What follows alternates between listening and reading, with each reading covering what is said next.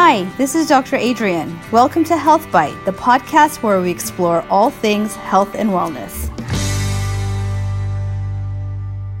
Hi there, and welcome back to Health Bite.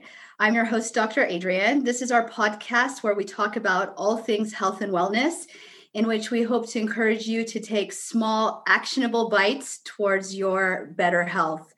So today, I am really excited to have with us Dr. Casperson. Dr. Casperson is a practicing urologist. She's also host of the podcast, You Are Not Broken, which focuses on female sexual health. Welcome, Dr. Kelly. Thanks for having me. Yeah, I'm excited for this conversation. Thank you for being here. So I always like to know, and particularly in this circumstance, I like to know how people come to this line of work. So you're a physician, so obviously you're interested in your patient's health and well-being. But what in particular made you interested in intimacy and sexual concerns? Well, urology is the surgery of the pelvis, right? And it is focused more on the male. And so I've always kind of had my work be in the pelvis. So I'm very comfortable with the anatomy down there, but it's actually a patient of mine who got me to this place. So about 3 years ago, I was taking care of a patient of mine, and she was a bladder cancer survivor. And she was crying in my office because she had a wonderful marriage, but wasn't intimate at all, felt very guilty about it, felt very broken about it. And I had no idea how to help her. None. Just kind of sit and listen. And I'm like, there has to be stuff out there. What is there to help people who just feel so incredibly broken about it? And the more I started learning and talking to my patients about it, the more that just kept coming up, like they feel broken. And I would tell them facts that I was learning about female sexual response and how things work. And I just kept saying, you're not broken. So that's how the podcast was born. Yeah, such a organic generation or genesis, right? Yeah, because as you know, we did not get taught about sexuality in medical school. And certainly it's just part of being a human, right? It's what we do. We all got here because of it, but we really don't get a lot of education on it. Yeah, it's interesting because that seems to be a common theme of this podcast, particularly recently as my hosts or my guests rather have been physicians, is that the things that really matter to people are things that are not necessarily taught to us, but they are certainly universal and part of the human condition. Yeah, absolutely. I mean, you can be such a specialist as a physician and, know about the rarest blood disorders, but it's like there's things that are common, how to sleep well, how to exercise, how to enjoy intimacy and sex. It's like this stuff we still, it's so important.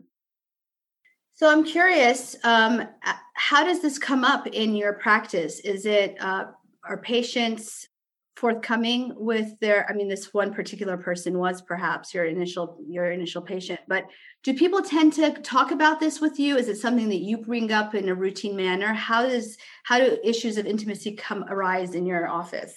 The most common is, anytime we operate in the pelvis or we have disorders of the pelvis or the vulva, I always ask about intimacy because it's part of the job that the pelvis does. And so it tends to come up that way of like, are you sexually active? And instead of just ending it there, I say, do you desire to be? And so it kind of opens up the conversation of like, I stopped 10 years ago because it was painful.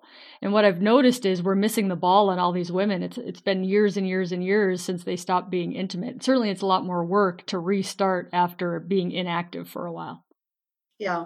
And in that particular example that you gave, it was like an organic or like a pain was the cause of abstinence, so to speak. Very common after menopause.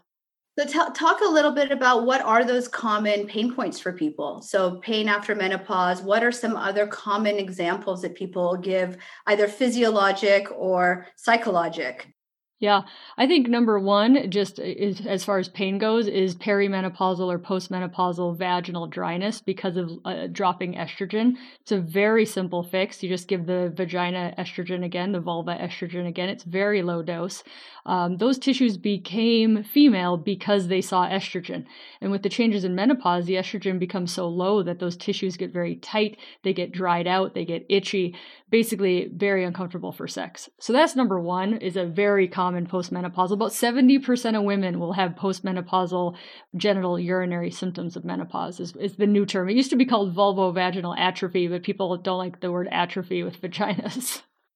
So they changed it to genital urinary symptoms of menopause, which is an entire mouthful, or GSM. The second problem that's very common is low desire, feeling like I want to spontaneously desire sex and feeling broken because they don't. The most empowering thing for women there is realizing that the majority of women have what we call responsive desire, meaning we're not actively seeking out sexual intercourse, but once we're involved in the moment, that's where our desire comes from. But no women, we don't get taught that, right? And certainly the men don't get taught that either.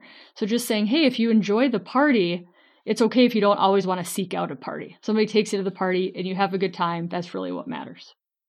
You talk a lot on your podcast and on your website about the different kinds of desire. Can you go into that a little bit more? Mm-hmm. So spontaneous desire is kind of your Hollywood teenager, 18-year-old desire. So spontaneous desire is seeking it out.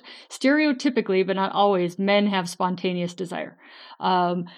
But even men have responsive desire. And what happens is, as we age, especially when we're in long-term relationships, the spontaneity, the newness, all the things that come with where desire comes from goes away because you know all this person's secrets, right? And you're busy. You've got a career, you've got kids, you've got a to-do list. So that spontaneous desire changes to a responsive or reactive desire. It's not broken. It's actually very normal. It's the majority. Yeah, and so this, as compared to your first example, in which there is a very easy fix, a topical cream, for example, it's not an easy fix. So how do you go about, addressing this in your patient? Yeah. Something do you address personally? Do you, refer out to a psychotherapist? How do you go about this? Yeah, the sex therapists are fantastic. And certainly in, my job as a urologist, I don't have time to talk to people about this in hour-long conversations. My sex therapists in town are amazing. But I think it is an easy fix because I say, listen, you're expecting to have spontaneous desire, and that's just not how the rule book is written, right? Can you imagine the United States of America or the world if we all had spontaneous sex drives all the time? It'd be a freaking disaster. Like, we have to have jobs and be professional. I was going to say nobody would get any work done. Yeah, nobody would get any work done, right? There's a reason that the world is not run by 18-year-olds.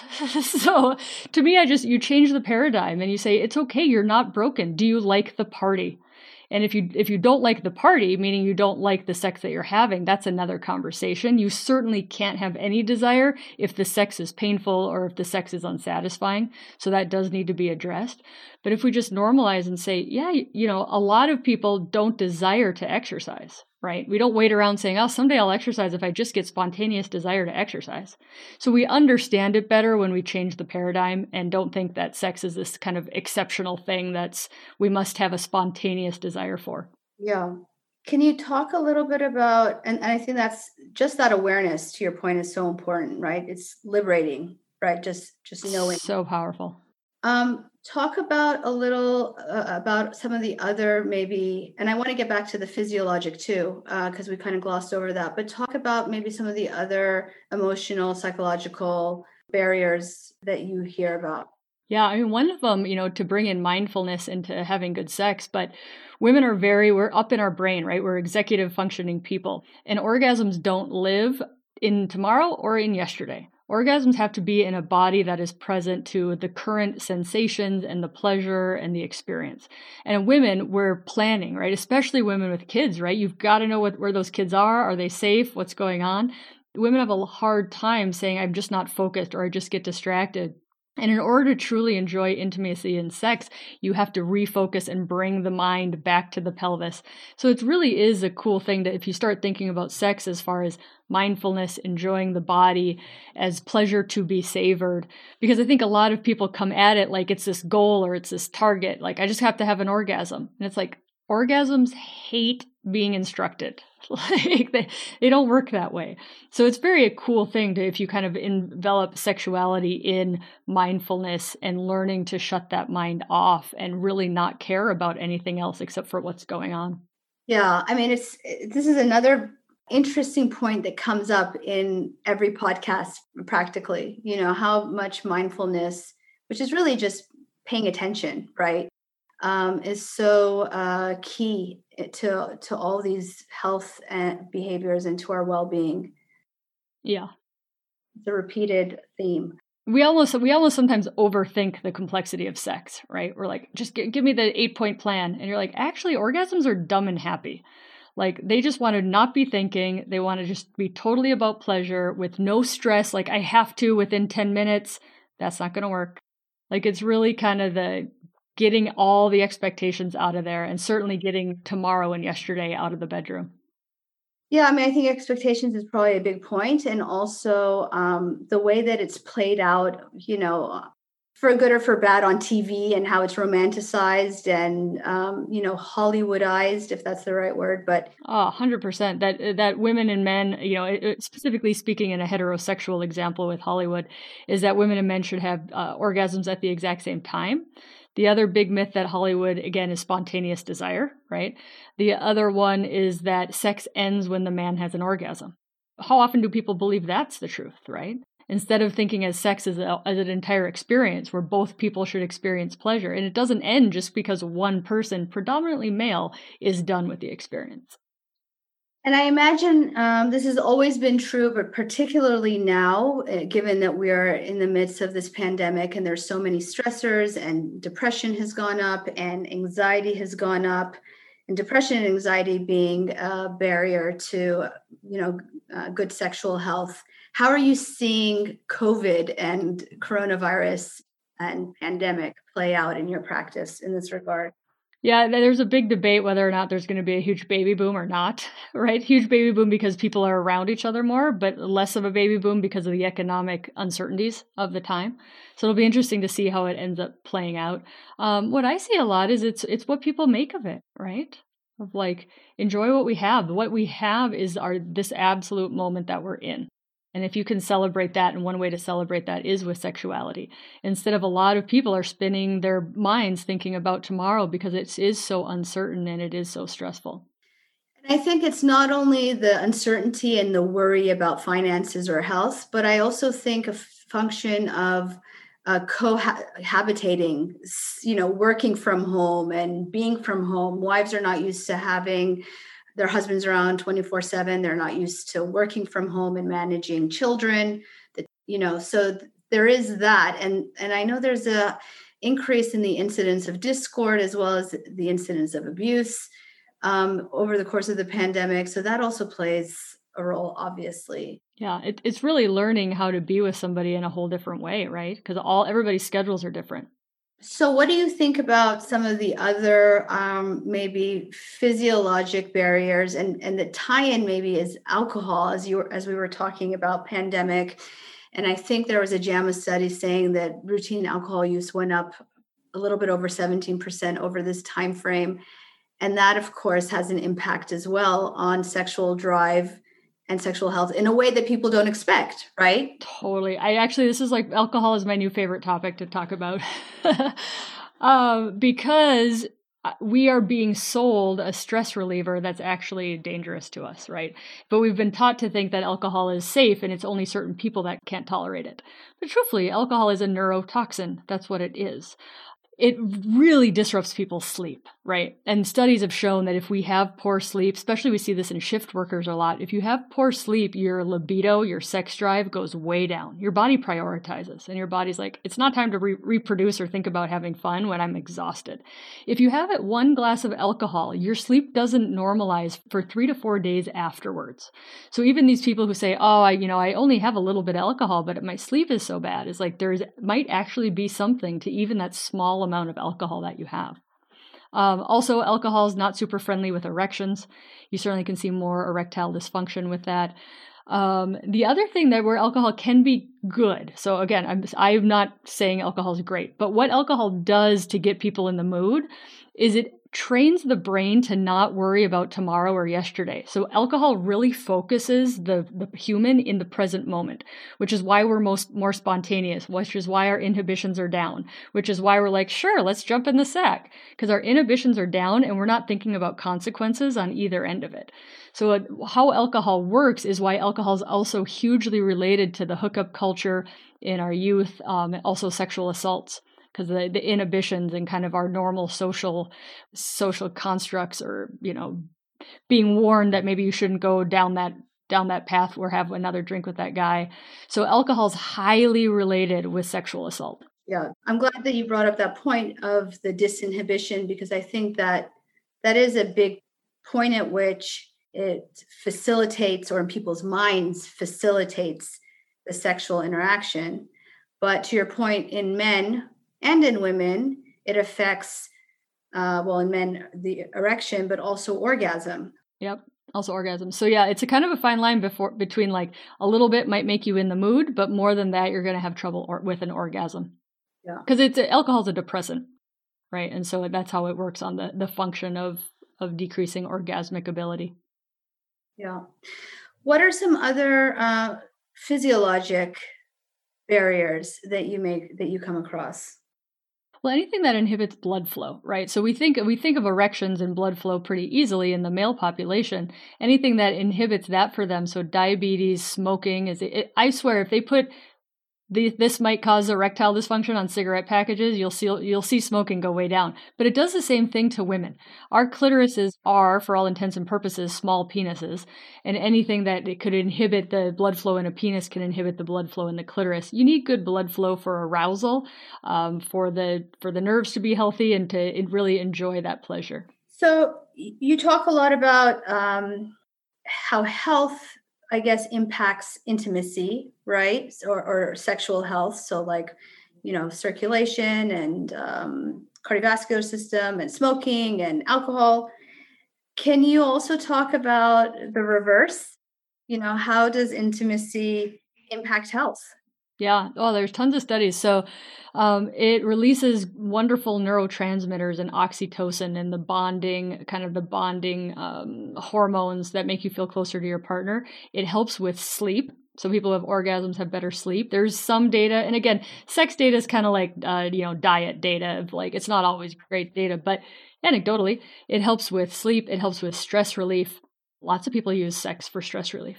So it kind of just lets the body have like a release. And the same thing of what's healthy for sex. So I want to have a healthy sex life. What should I do? Is get adequate sleep, don't smoke cigarettes, limit or don't have alcohol, and then exercise. Cardiovascular fitness. Also, weightlifting increases testosterone, which is great for desire in sex. Yeah, let's talk a little bit about the link between exercise and sexual health. Talk about that a little bit more, because also I think, the Healthy People, I think it was 2010, who said that, even 10 minutes of exercise, there's all this data that very short bouts of exercise prolong life, right? And so I think when you're young, you don't care about prolonging life from 85 to 87. But maybe if they put that label of good sexual health on exercise. Yeah, exactly. They should just link everything to sex. It would work better for marketing. We know that cardiovascular fitness is good for blood flow. They can reverse erectile dysfunction by getting a guy to exercise and lose weight. And then again, building testosterone naturally, because testosterone really is the hormone of desire. If somebody's like, I really want that kind of that go get 'em desire, that's more testosterone than any of the female hormones. And weightlifting, way more than cardiovascular exercise, has been shown to increase testosterone. Also, poor sleep lowers testosterone. Alcohol lowers testosterone. And in both men and women, because I think a lot of women don't recognize that testosterone is a healthy and active hormone in females as well. Yeah, our ovaries make testosterone, as does our adrenal gland. We actually have women have 10 times the amount of testosterone than estrogen in our bodies. We just don't know that. It's incredibly important, and it also goes down with menopause, not as quickly as the estrogen and progesterone do, but it also does go down. Is there any data around the amount of exercise that's necessary in order to maintain those testosterone levels at an optimal level for good sexual health? Probably just whatever the high end of the national guidelines are. But if you read the national guidelines, like, it's not a little bit of exercise. Like, our bodies are made to move. We've just created this environment where we sit around all day long, right? Yeah. But in our natural environment, we have bodies that move. It's very variable, in terms of whether we're looking for health or whether we're looking for weight loss, which is, of course, why most people want to exercise. I always say, I wish weight loss and exercise would get a divorce, because there's so many benefits of exercise that far surpass weight loss. Oh, yeah. I mean, the antidepressant and anti-anxiety data coming out from exercise is absolutely astounding. And if you want to talk about longevity, the often neglected organ of longevity is muscles, especially in women.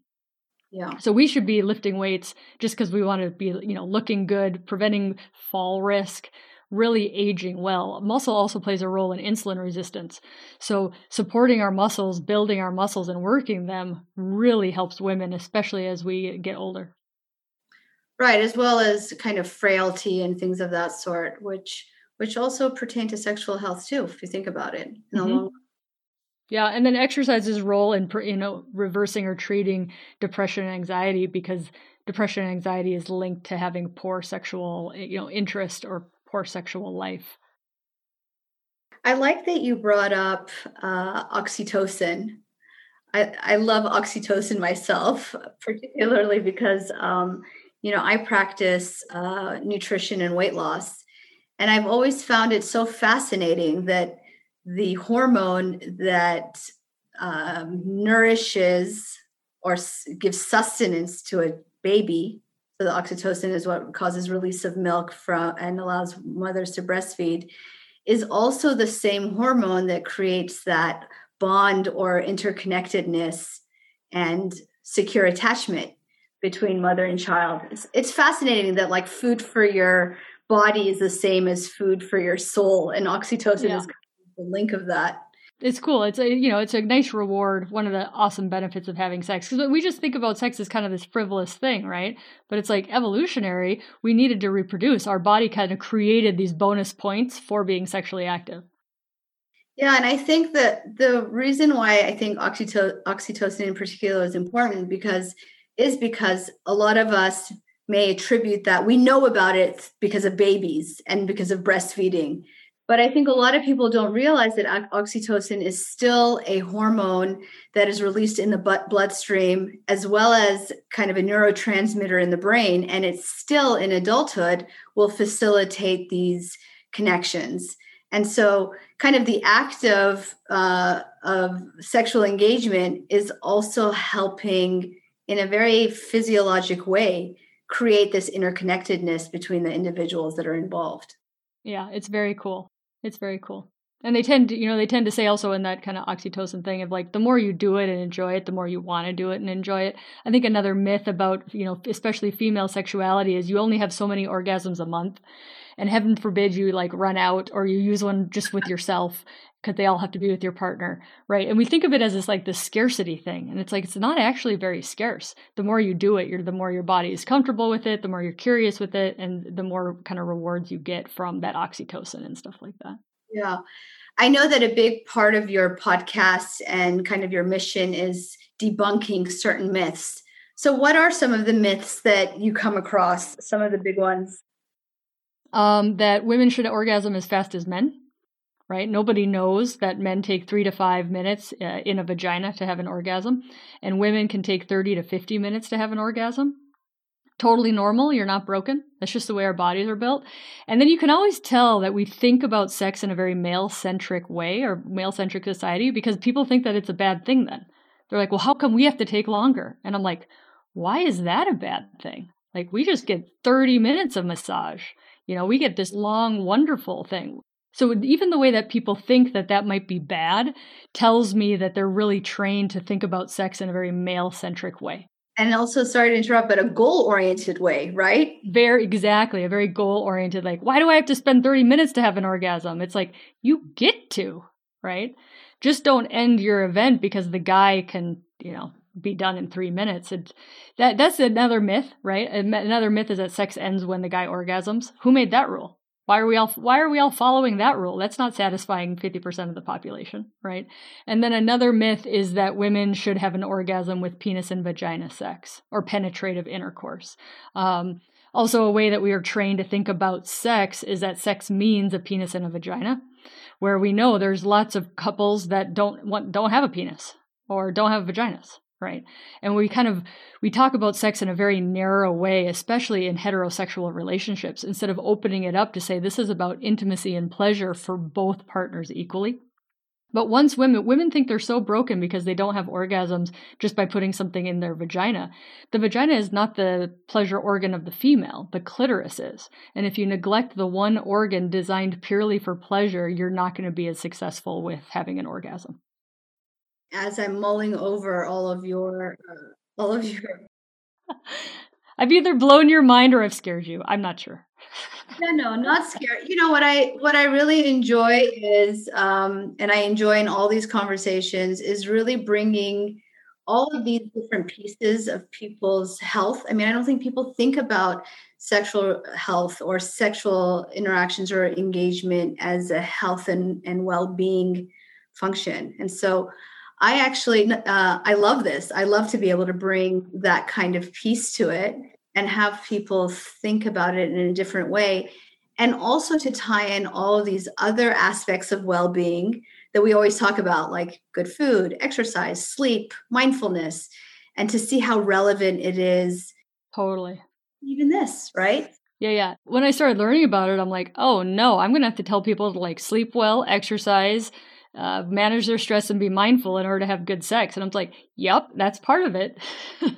So with all of this all this knowledge that you've acquired in this area, what are some main tips? And maybe you've gone through them, you've gone through some of them already, but is there anything that you haven't shared that you think is valuable for people to take away from this conversation? I think what's very helpful for a lot of women is, number one, realize what your limiting beliefs are, right? Or what's holding you back. Because a lot of times, especially with sex, we have all these like thoughts that we think are absolute facts, right? Well, I can't do this because of blah, blah, blah, or my religion or my society, or I grew up not being able to talk about it. It doesn't mean you can't move forward and grow. I mean, a lot of intimacy in sex is personal growth, right? Learning about your body, learning about what you enjoy, learning about what society told you and how it doesn't serve you anymore. So really, there's a huge opportunity for personal growth when women start realizing kind of what's been holding them back. The other thing is women prioritizing their pleasure, right? What else do we do in our day that is pleasurable? Do we take the time to savor that pleasure, right? Whether it's really enjoying a shower or listening to the birds outside. And then that kind of all leads into intimate touch with ourselves or intimate touch with other people. Is if a woman can just start enjoying pleasure in general, it's going to bring so much more to her life, and intimacy then just turns out to be one little piece of that. Yeah, I love that. And I think that's a great place to kind of end with, again, back to presence and mindfulness, right? Being able to be in the moment and to really savor it. Well, thank you for this conversation. Where can people find you if they want to learn more about what you do? And well, of course, there is your podcast again, which is You Are Not Broken. So I imagine that's on iTunes and all the other places in which we're podcasting. So we can certainly download your podcast. But where else can we find you? Yep. My podcast is my baby. I release an episode every week. I'm most active on Instagram, Kelly Casperson MD. Also, my webpage is Kelly Casperson MD. And I'm working on a book this year. So come and follow me so you can learn about the book later on. Awesome. Well, thanks again for your time. This was enjoyable and educational, and we hope to talk to you again soon. Thank you. Thanks for having me.